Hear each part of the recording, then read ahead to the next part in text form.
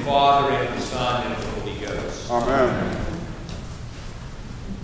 Today's epistle ends with what is essentially the goal of the Christian life.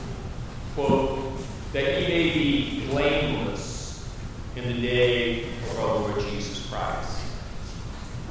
The day of our Lord Jesus Christ is the day when Jesus shall come again with glory to judge the quick and the dead.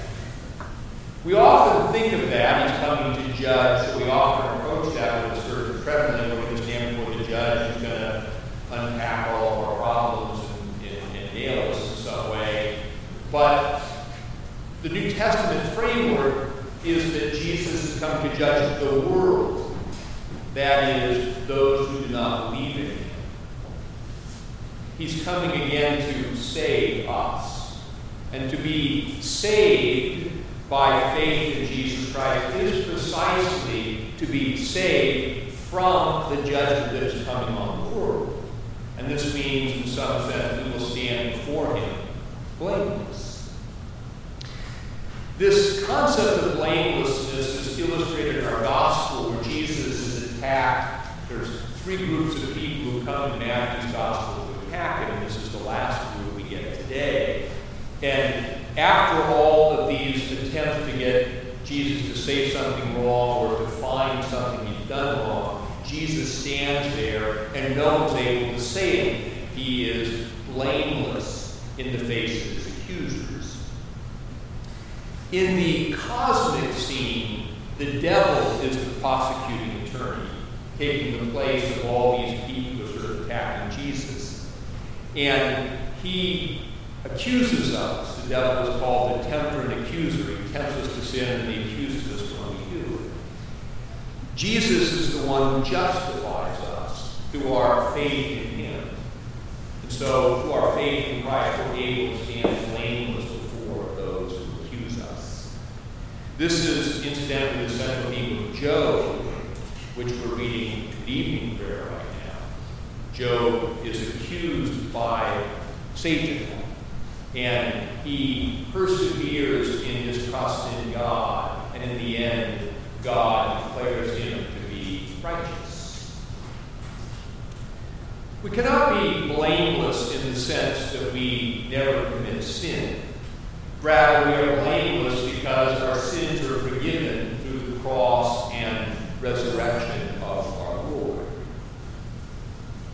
Maintaining this blamelessness is the central work of the Christian life, the life of prayer. Blamelessness is not a static or fixed condition. Because we encounter temptation each day, sometimes we resist and sometimes we fall. And so we must come back and renew this state of union with God through the life of prayer. This work of blamelessness involves essentially three things. First, confessing our sins. When we do something that is wrong, we have to do something with that sin. And the thing we do as Christians is that we confess it. We come to God through Christ in the Holy Spirit. We confess our sins. And when we make a good confession of our sin, we receive the grace of forgiveness. Through the practice of the life of prayer, the concept of forgiveness becomes an experiential reality. And this is often the barrier in many people's life to experiencing forgiveness. They know cognitively that their sins are forgiven because Jesus died for them. But they haven't gone through the work of self-examination and repentance to acknowledge the things they've done wrong, to make a good confession, and to actualize that grace of forgiveness. So the first thing we do to maintain our blamelessness is practice confession. A second thing we do to maintain our blamelessness is to reconcile with others. Forgiveness restores us to a relationship with God and to others.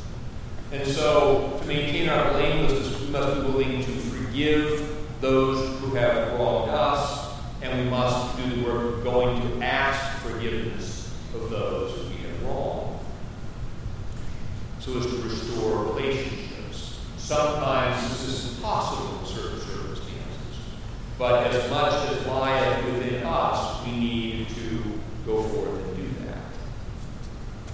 And the third thing about being blameless is a positive. It's doing the good works that God has prepared for us to walk in. We have a vocation. God has created us as gifted people to do things in His first original creation, and now in His new creation. And this is the most important of the three things that we must do to maintain our blamelessness. In fact, the work of confessing our sins and being reconciled with others is merely to reestablish our relationship with God and others so that we can begin to really live. And to really live means to do positive good. This is why the gospel, Jesus says, that the law is summarized in 2 commandments: to love God and love our neighbor. And the whole work of confession and reconciliation enables us to begin to do that in a positive way. We must emphasize, we must make sure in the Christian life we don't live a negative life, always trying not to sin. That won't work. The confession must give way to a positive life of good, of devotion to the worship of God and devotion to the love of others, using the gifts that God has given us. And our invitation each week summarizes these 3 points. It tells us what we must do to reestablish or to maintain this union with God. Ye who truly and earnestly repent you of your sins, and in love and charity with your neighbors, and intend to lead a new life, drawing near with faith. And as we approach the altar each week, sincerely addressing these things, we maintain our state of blamelessness. The collect today highlights sources of temptation in the Christian life that threaten our blamelessness, our status of union with God. These 3 sources are the world, the flesh, and the devil. We call these in the language of theology the entities of the soul. And we renounce these in baptism. You were asked in baptism, or your sponsors were asked, and now we actually restate the question in confirmation. Do you renounce the devil and all his works? The vain pomp and glory of the world, all covetous desires of the same, and the sinful desires of the flesh, so that you will not follow nor be led by them. These, we should understand what these are. The world is external to us. It's the lure of wealth and status and importance that draws us away from God into self-seeking. The flesh is our internal fallenness that causes our desires to be misdirected away from God and towards these things that the world offers to us. And the devil is a spiritual power that draws us away from God. And one way to look at it is kind of a sort of encourager and cheerleader for the flesh and the world. The disciplines of the spiritual life help us to work against these temptations, help us to resist them. And there are 3 foundational disciplines. There is fasting, there is almsgiving, and there is prayer.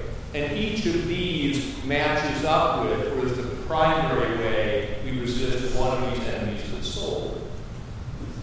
We resist the world, the lure of external things, primarily by tithing and by generosity. By giving the first part to God, we say, this all belongs to you. And then by living with an open hand, that temptation to grasp, to acquisitiveness. This helps us to be detached from the world and focused on commitment to God. Fasting helps us to overcome the sinful desires of the flesh. We have disordered appetites the main way we combat them is to practice abstaining from things.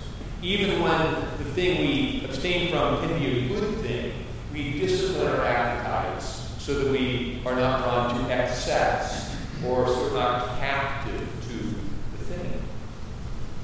And prayer is the supernatural power that enables us to withstand the temptations of the evil one.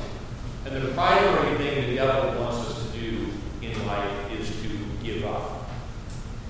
He wants us to be so overcome by the spiritual battle, so overcome by worldly temptation and internal trauma that we fall in despair and say, there's no hope for me.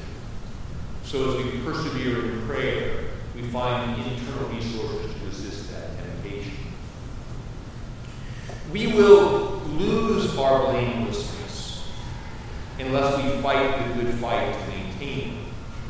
This is why we talk so much about this thing we call the life of prayer. The life of prayer is the Christian life. The disciplines, the framework of the spiritual life is the way we live in Christ.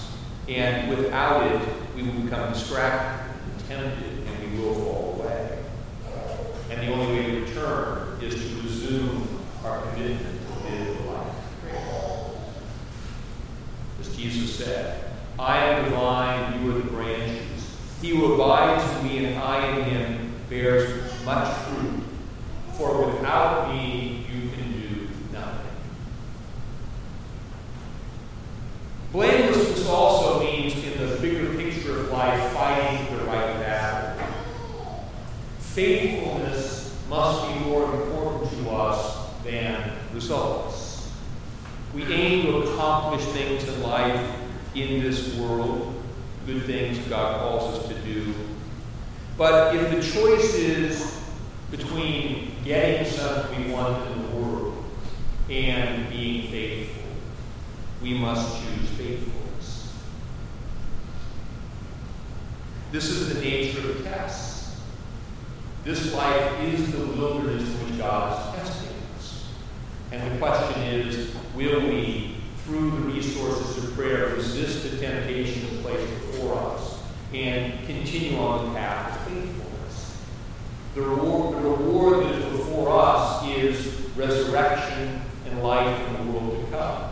Jesus, for his faithfulness, endured the cross faithfully, and he rose. He's now King of Kings, Lord of Lords. God promises us the fulfillment of our inmost desires. But we must endure through our season of testing. We must persevere in faith to hold on to and attain to that reward. We anticipate our final encounter with Christ every Sunday when we celebrate the Eucharist. The Eucharist on the Lord's Day anticipates the day of the Lord. We gather here, or we should say Christ gathers us here around the altar in a way that anticipates the way he will gather us to himself in the day of the Lord at the end of time. And all the elements of the future event are present here. We come and meet Christ. We have an encounter that changes us through repentance and faith. Our sinful bodies are made clean and our souls are washed. We enter into union and communion with God. We stand blameless before him. Our goal in life as we leave the altar is to maintain the state of union and blamelessness through our daily life. To confess our sins each day so that little misdeeds don't turn into big sins. To, as it were, nip them in the bud. This is what daily prayer does for us. To be daily about the business of reconciling with others so that small quarrels don't become major fights by our neglect of the relational realities of our life. Constant prayer keeps us from falling too far away. Prayer keeps us focused on the good works that God has called us to walk in. We can't, even once we take care of sin and reconciliation, we can't walk in those good works unless we're constantly in conversation with God, so we can listen and hear what does He ask for us? What am I being called to do? What are those good works? So we live this life of prayer for a specific purpose, being faithful, persevering in the life in Christ. And our goal is this: